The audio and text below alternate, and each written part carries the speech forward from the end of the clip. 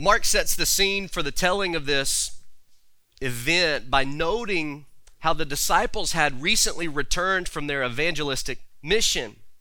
You remember from our study earlier in the chapter, Jesus had sent the apostles out on their first kind of mini mission, and they were going about the regions of Galilee, and they were preaching his word, and they were performing his works. That's important. They were doing it in his name, and that's exactly what the focus of their mission was. They preached the gospel of the kingdom, and they performed the works that Jesus had given them authority to do, casting out demons and healing the sick, and so on.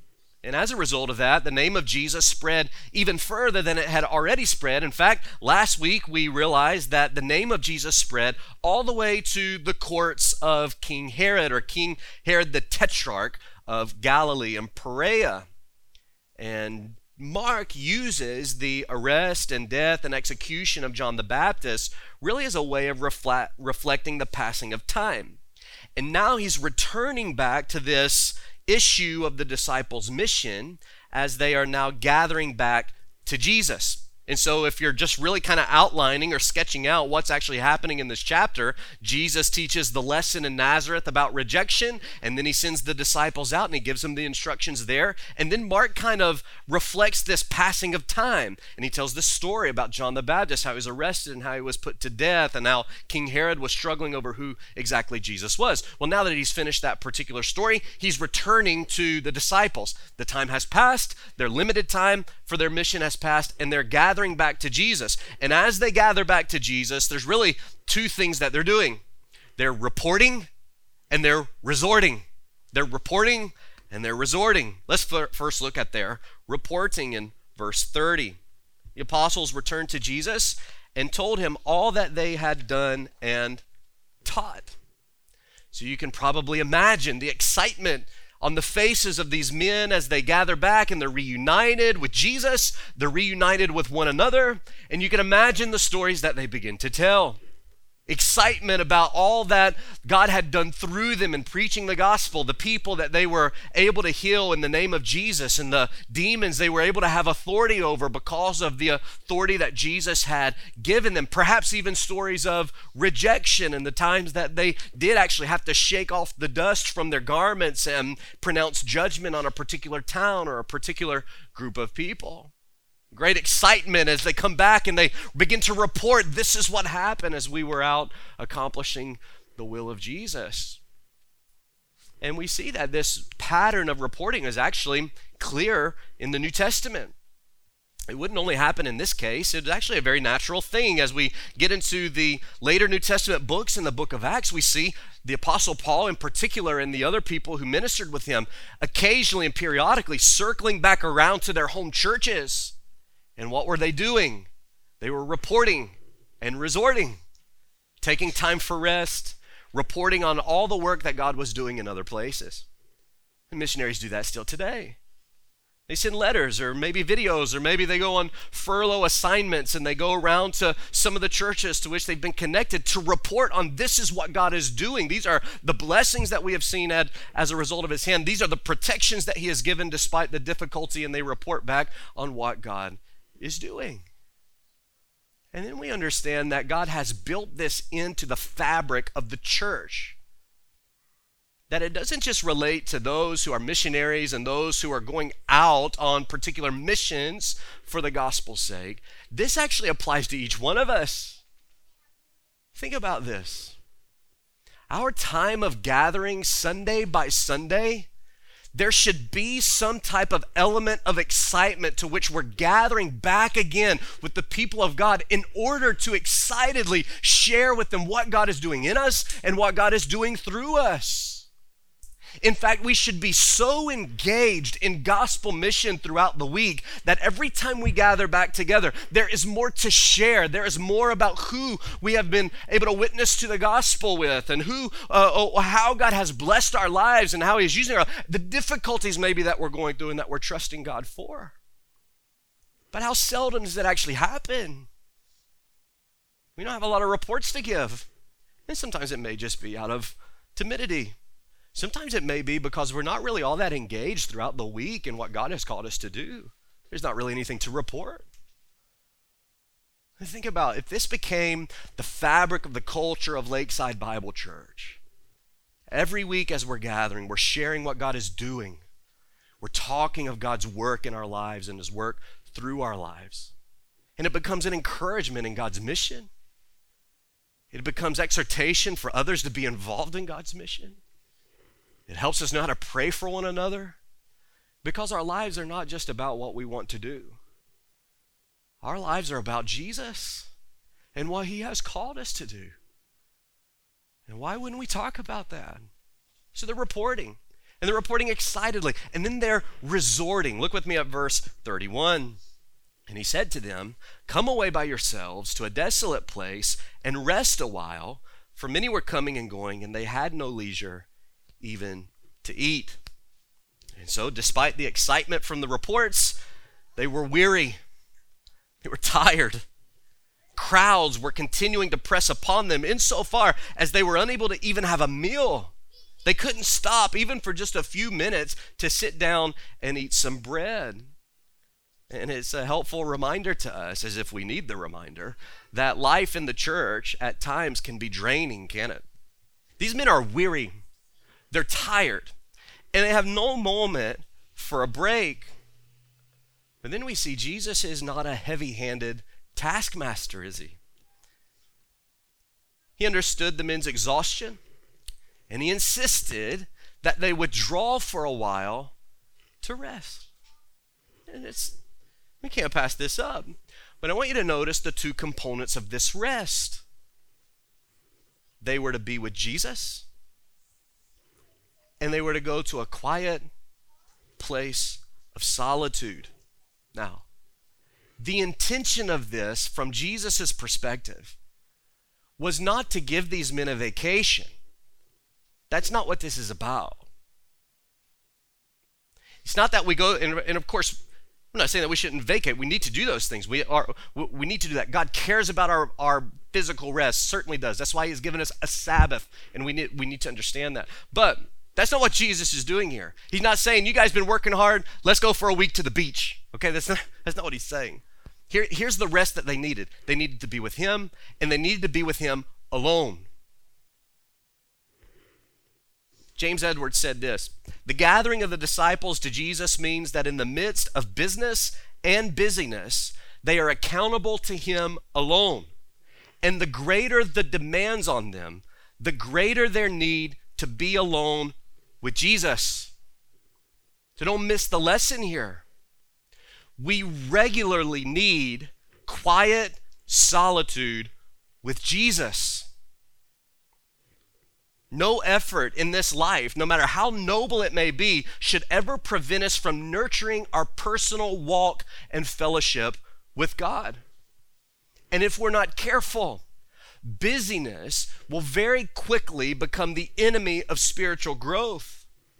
And even good and necessary things like work and parenting and even ministry can devolve into forms of idolatry when we allow those things to become the priority even over our personal walk with the Savior. We need to resort daily in solitude with Jesus. We need time in his word. We need time in prayer, and we need to make that time. We need to find rest in the weekly gathering of God's people. That's a part of what our worship is. It's a time of spiritual rest. Perhaps even it would do some of us good to take a day off and go away somewhere for the sole purpose of spending time with Jesus. To spend time in his word and time in prayer and not do anything else but refresh ourselves in our Savior. And it was in this pursuit of this rest that the story unfolds here. And Mark writes in verse 34 that when Jesus saw these people, he viewed them as if they were sheep without a shepherd. And that's the lens through which I want to view the main body of this text. That Jesus is the good shepherd that all of us desperately need. And so let's look at it together. Number one, the good shepherd cares for the sheep. The good shepherd cares for the sheep. Look with me at verse 32. They went away in the boat to a desolate place by themselves. Now, many saw them going and recognized them, and they ran there on foot from all the towns and got there ahead of them. When he went ashore, he saw a great crowd, and he had compassion on them because they were like sheep without a shepherd, and he began to teach them many things. And we often think of these voyages on the Sea of Galilee as if they are being taken across the open waters, literally crossing the entire length or breadth of the lake. And there are certainly times in the scripture where we can be confident that that is the case. However, most of the time, these small fishing vessels, as they're traveling from town to town, maybe perhaps more than anything else just to get off their feet, they would follow the shallow shorelines of the Sea of Galilee or the Lake of Galilee. Luke tells us that they were actually specifically heading toward the area around Bethsaida. And so Bethsaida is just northeast of Capernaum. And it's reasonable for us to conclude, based on the movements of Jesus and his disciples at this point, that where they started was somewhere southwest of Capernaum. And Capernaum is right almost directly north of the lake. And so you can imagine they're somewhere southwest of that, and they begin to follow the shallow waters of the shoreline kind of around the top part of the lake on their way to a desolate place near Bethsaida. And as they're going past these towns, these fishing villages, particularly Capernaum, where Jesus had really set up his home base, as they passed through these areas, people began to recognize who it was. And they started to follow them on the shore. Now, the topography of the Galilean region made this easy for them to do. So as the ship is slowly maybe sailing the shallows, more and more people realize and recognize who it is because they've been following him for some time now. And they begin to follow along on the shore, just waiting for him to stop somewhere. And as they go from town to town and from village to village, more people add to the mass of people. And it just becomes this huge crowd. And as they sailed along and they got closer and closer to the regions of Bethsaida, the crowd really grows considerably. And so it's at the point where they're actually waiting on the shore, not because they knew where Jesus and these men were going, but they just literally followed them. And the men had to stop somewhere. And wherever they were going to stop, there was going to be a whole lot of people. And so as they're traveling around, they get to the area. Thousands of people are now gathered to see Jesus. Now remember, the intention of this trip, at least from the disciples' perspective, was not to engage in ministry. They needed rest and solitude with Jesus. And I can imagine, because I know my own tendencies, that there were feelings of frustration that began to grow among these 12 disciples that were with Jesus. Now, one option for them would have been just to keep sailing. Eventually, they're going to come to a place where it would be more difficult for those people to cross. And maybe they would eventually go so far as the people would just stop following. And perhaps that is what the disciples hoped that Jesus would do. Just keep sailing. Just keep sailing until we have a place where we can just be alone. But instead of passing on, Jesus was determined to minister to the people. Why? Mark says it was because of his heart of compassion, because he cared for those people deeply. This word for compassion, it literally is the Greek word for guts. Like we could say that I love you with all my heart, and it would be the equivalent of saying I love you with all my guts, is how it would have, the nomenclature that they would have used in that particular time. When it says that he's moved with compassion at this moment, it's the fact that Jesus sees all these people on the shore. They're looking for him, and he can't help but care compassionately for those people. He needed rest too. But when he saw them, he couldn't help but feel his heart move towards them. Feel his heart of compassion and those fires flare up once again in order to go to those people and serve those people and teach those people. Why? Because they were like sheep without a shepherd. No one was leading them in truth. They didn't understand. They were all looking for the wrong things. They all said they were looking for the same thing, the Messiah, but they were all looking for it in the wrong places. They had a misunderstanding of what that really was. And Jesus, so moved with compassion towards them, abandons this moment of rest in order to go to these people and minister to them. Why? Because the good shepherd cares for his sheep. And there's not the only place in the Gospels that we see this language used. Matthew chapter 9, 36 through 38. Matthew wrote, when Jesus saw the crowds, he had compassion on them, for they were harassed and helpless, like sheep without a shepherd. And in that compassion, he turns to his disciples and he says, the harvest truly is plenteous, but the laborers are few. Pray therefore the Lord of the harvest that he would send more laborers into his harvest. One thing that we note everywhere Jesus goes is his heart of compassion. And his main concern in this compassion was that the people were not being led in truth.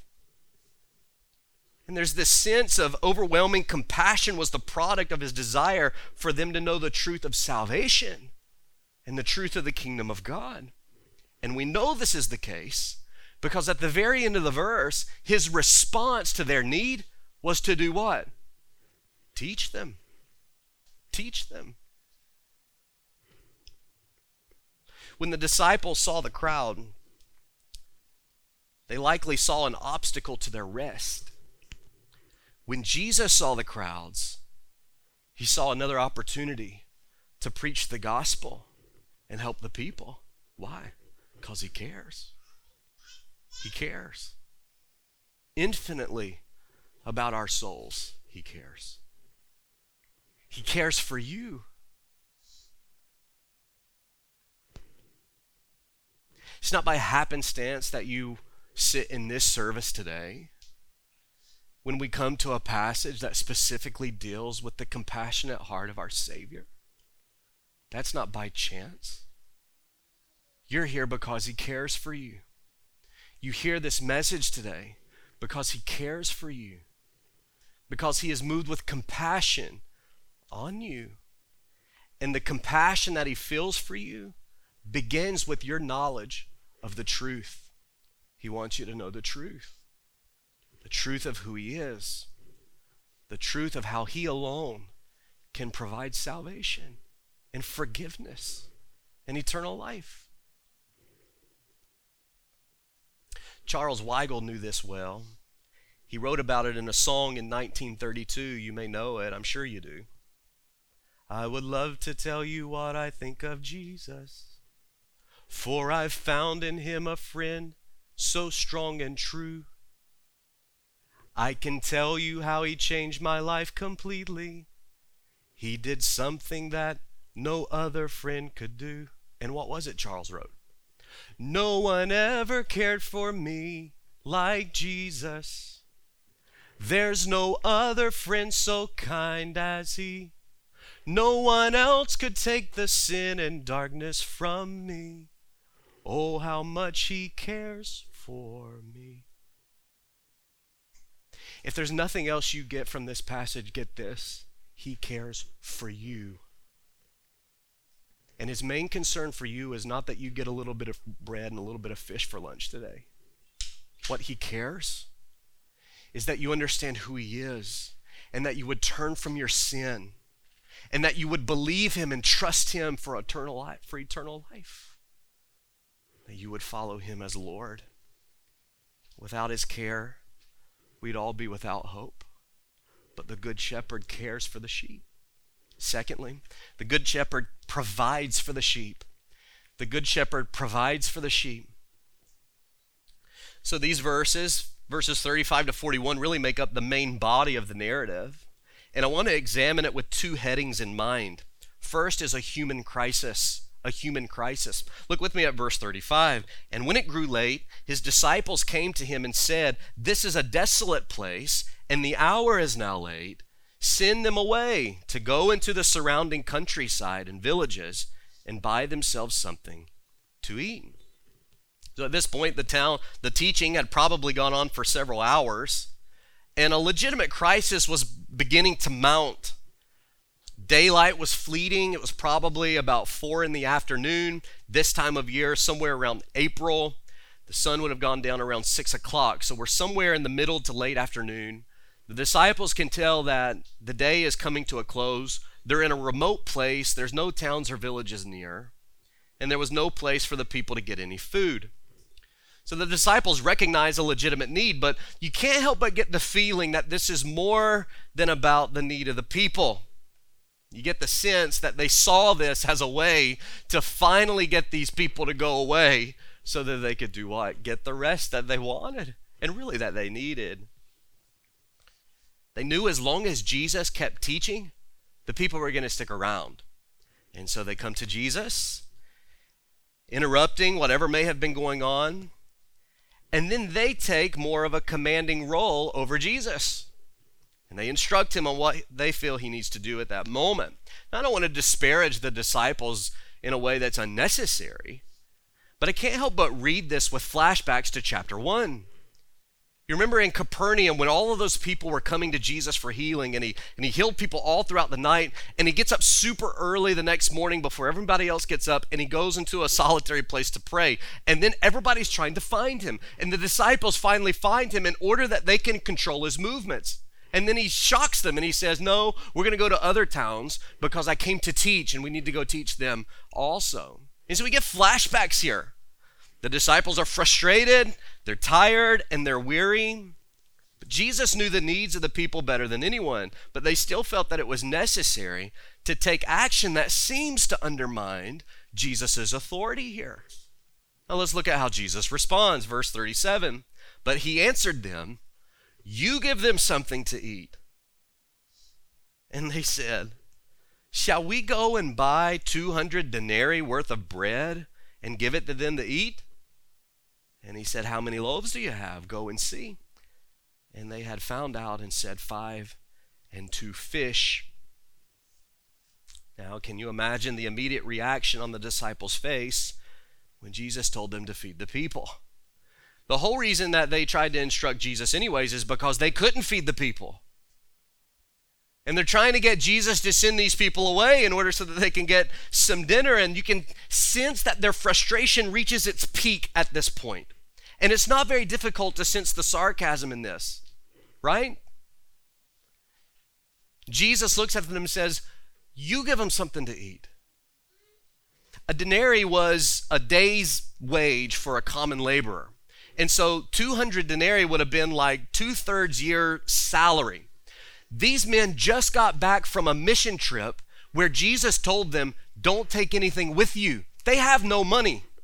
There's no money that these men have. So it's not that they're coming to Jesus and saying, all we have here is 200 denarii. Do you think we should go and buy some bread for all these people with this money? That's not what they're saying. They're saying, this is absurd. We have no food, we have no money, we have no provisions. How are we supposed to feed these people? This is sarcasm on their part. This is frustration on their part. They didn't have the kind of money it would take, and even if they did, there was no place to buy it. They're in the middle of nowhere. So Jesus moves to his second instruction. He says, well, tell me what you do have. Go and find out. And they come back. John tells us that it's Andrew, Simon Peter's brother, that comes back, and he has with them the lunch of a little boy. There's 5 small cakes and 2 fish. So do you see what Jesus is trying to get across to his disciples here? There was a crisis at hand, and they were powerless to help. That's the point. Why did he say give them something to eat? Because he knew they didn't have anything to give them to eat. He knew they didn't have any money. He knew there were only 5 pieces of bread and 2 fish that are out there in the crowd. He knew it. That was the point. You can't feed them. It's an impossible task. They can't feed themselves. There's nothing and nowhere for them to go. Jesus wasn't losing his mind, and nor was he trying to push the disciples' buttons. He was making it clear. No one could meet the needs of those people except him. That's the point. You can't help these people, but I can. Now, I want to note before we move on, this was not a lack of faith on the disciples' part. Sometimes we think that. We think that they bring this lunch to Jesus, and I think it's Andrew that says, what are these among so many? Okay, I don't think that's a lack of faith, thinking that Jesus can't do anything with this. This is just frustration because they don't want him to do anything with it, really is what it is. Think about everything they've seen. They've seen Jesus cleanse lepers. That's impossible. but he did it. They've seen Jesus heal sick people everywhere that they went. They've seen Jesus cast out demons. They were on a boat thinking they were about to die, and Jesus says 3 words, and all of nature obeys his voice. They've seen all of that. Just after, they watched him raise a little girl from the dead. Okay, there's no question in their mind of what Jesus can do. This isn't a matter of faith. It wasn't that they doubted Jesus' ability to feed the people. It's that they didn't care if he did or not. They were exhausted, they were hungry, they were now hangry, and they were so caught up in their circumstance that they just preferred that the people try and find provision in another place. Now, how many of us have that same tendency? We know that Jesus can save people, and we know that Jesus will save people. And he'll save anyone who comes to him genuinely in faith and repentance. But do we care if he saves people? And do we care if they come? God forbid that we ever get so wrapped up in our own circumstances that we would sooner send people away to find help on their own than actually make the effort to lead them to the Savior that can save their soul. But we're too tired to do that. We're too exhausted to do that. There's other things we'd rather do, and we'd just sooner Jesus send them to somebody else. No! He was a compassionate shepherd. He's a compassionate Savior, and he demands that we be the same, compassionate toward those whom he can save. So there's a human crisis, and now there's a divine solution. Divine solution. Look at verse 39. Then he commanded them all to sit down in groups on the green grass, so that they sat down in groups by hundreds and by 50s. Taking the 5 loaves and 2 fish, he looked up to heaven and said a blessing and broke the loaves and gave them to the disciples to set before the people. And he divided the 2 fish among them all. So he's established the fact that the people can't help themselves. He's established the fact that the disciples can't help them either. So it all relies on Jesus now. It always relied on Jesus. He takes control, and after organizing the people in smaller groups, he initiated a solution that only the Almighty God could accomplish. It was an act of creation. You realize that? We don't know exactly how he did this. We don't know exactly the process by which he multiplied all of this food. All we know is that it was an act of creation. Well, there's only one creator. What does that say about Jesus? He is the creator. Notice the sequence of this miracle. He took the bread, and he blessed it, and he broke it, and he gave it. Now, it's probably not an unusual table manner for first century Jews, but there's foreshadowing in this. There's another passage where Jesus followed this same sequence. It's in Matthew 26. It says, now as they were eating, this is the Last Supper, Jesus took the bread and he blessed it and he broke it and he gave it. And he said, take, eat, this is my body. And he took the cup, and when he had given thanks, he gave it to them, saying, drink all of it, for this is my blood of the covenant, which is poured out for many for the forgiveness of sins. You say, what is this all about? When Jesus broke the bread on the night of his arrest, he was symbolizing how his body would soon be broken for the sins of man. When he looks up with these 5,000 people or more gathered around him, and he takes these 5 loaves and he looks up to heaven and he blesses it, and then he breaks it, and then he gives it to the disciples to distribute out to all of the people. He's foreshadowing this supper. He's foreshadowing the fact that he himself is the one that will be broken for those people. Listen, this is not about how we should be willing to give Jesus our lunch. It's about him giving us what he has to offer. It's not about how he will meet our material needs if we just trust him. It's about how he alone can meet our eternal need of salvation from sin and death. This miracle is not about Jesus providing 5,000 people with bread. It's about how he has provided eternal life for an innumerable number of people. In fact, this is exactly how Jesus himself interpreted the miracle in John chapter 6. The very next day, John says, Jesus and his disciples go to another place and the people find him. And they ask him for more bread. And he says, you didn't care to find me today to see a sign. You just want more food. And they essentially said, yeah, give us some more food. Listen to what Jesus said. John chapter 6, verse 29. He answered them, this is the work of God, that you believe in him whom he has sent. And then they said to him, then what sign do you do that we may see and believe? Now wait a minute. They were a part of the 5,000. The day before they saw this sign. They're not looking for a sign. They're tempting Jesus. They're seeing they can play against any potential pride that he may have to provide them with more food. And they go on and they say, what sign do you do that we may believe? What work do you perform? Our fathers ate manna in the wilderness. As it is written, he gave them bread from heaven to eat. In other words, hint, hint, Jesus, the sign we'd really love you to perform is, why don't you give us manna from heaven? What did Jesus say? Truly, truly, I say to you, it was not Moses who gave you the bread from heaven, but my Father gives you the true bread from heaven. For the bread of God is he who comes down from heaven and gives life to the world. And they said, oh, this is what we're talking about, Jesus. Thank you. Give us this bread always, they say.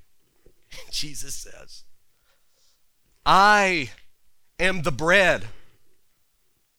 I am the bread of life. Whoever comes to me shall not hunger, and whoever believes in me shall never thirst. They say, just give us some more bread. And he says, listen, the bread of God is he who he has sent to give life to the world. They say, oh yeah, this is what we're talking about. And he says, no, you don't get it. I'm the bread.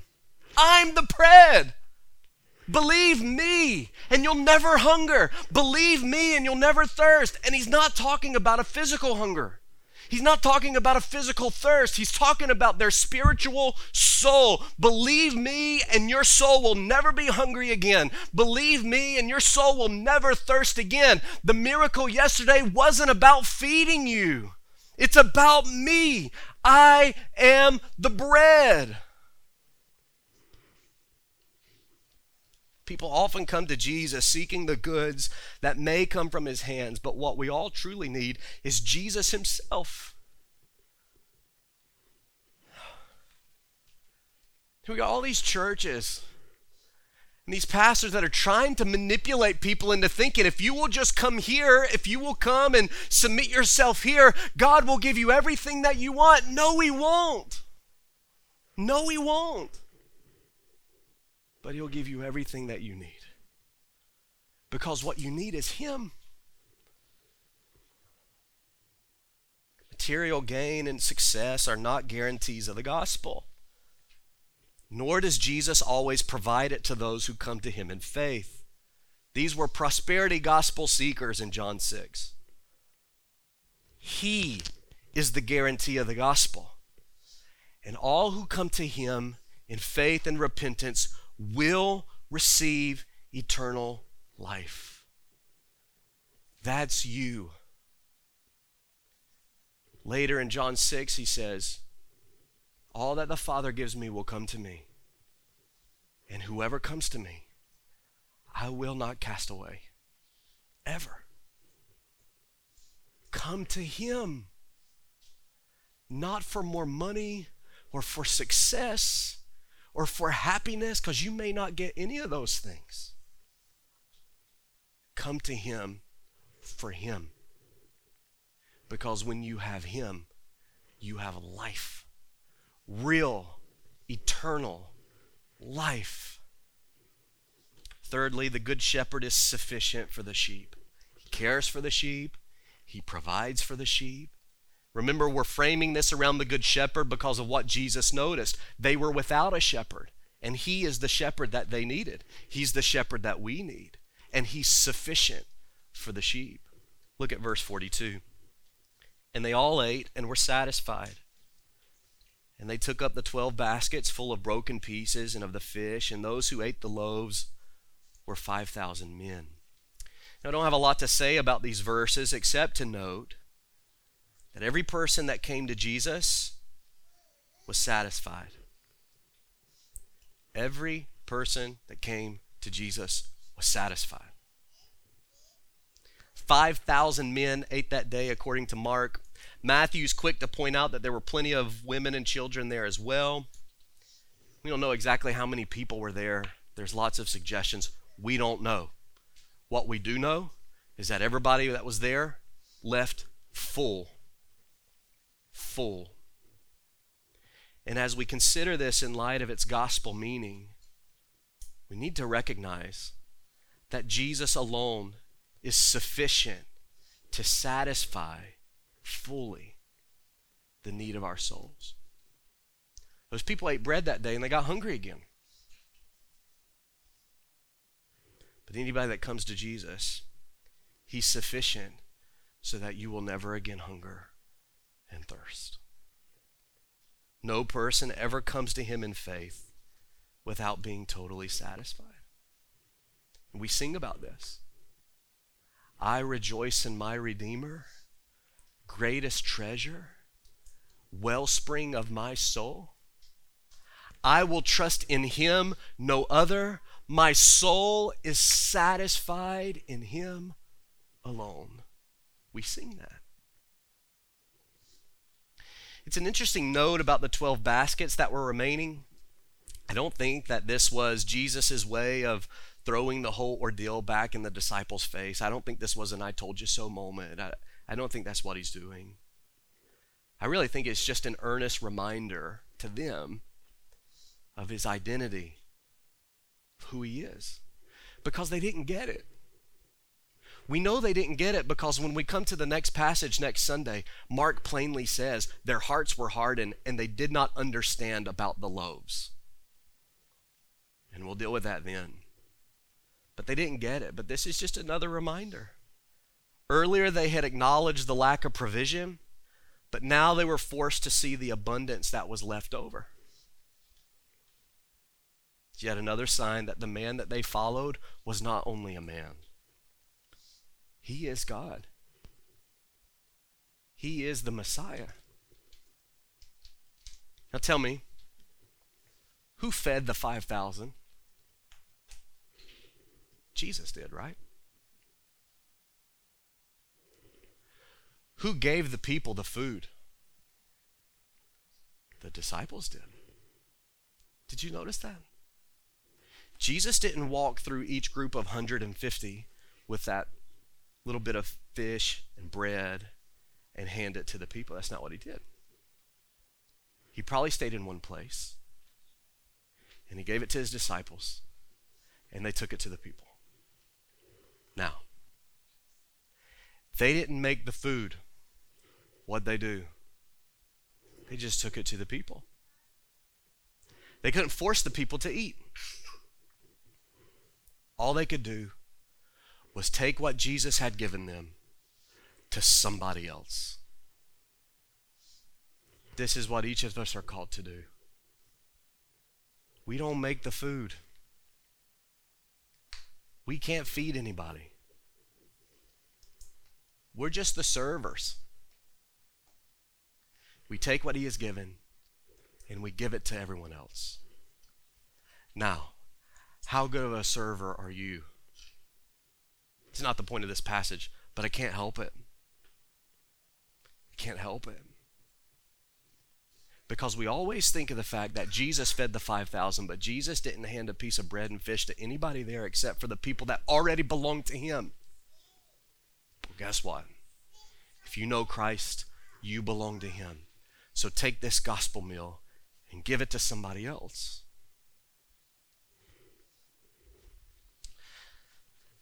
The miracle took place because Jesus saw the people as sheep without a shepherd, and he knew that he was the only one sufficient for them. So I think it'd be helpful for us to close in John chapter 10. You can turn there if you want. John chapter 10, beginning at verse 14.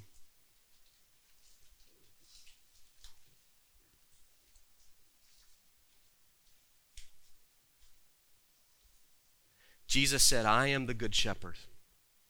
He just plainly states it. I'm the good shepherd. I know my own, and my own know me, just as the Father knows me, and I know the Father. And I lay down my life for the sheep. That's how he feeds us. You realize that? That's the food. And I have other sheep that are not of this fold. I must bring them also, and they will listen to my voice. So there will be one flock, one shepherd. For this reason the Father loves me, because I lay down my life that I may take it up again. No one takes it from me, but I lay it down of my own accord. I have authority to lay it down, and I have authority to take it up again. This is the charge I have received from my Father. What makes him the good shepherd? That he laid down his life for the sheep. His death is our death. And because he has authority to take his life up again, as he did in his resurrection, he has authority to give life to all who will come to him in faith.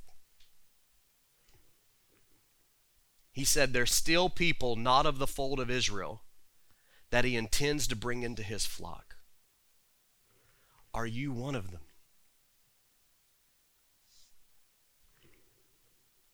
Do you hear his voice? Because he said, my sheep hear my voice and they know me. Do you hear his voice? If you do, harden not your heart. Listen and believe and obey.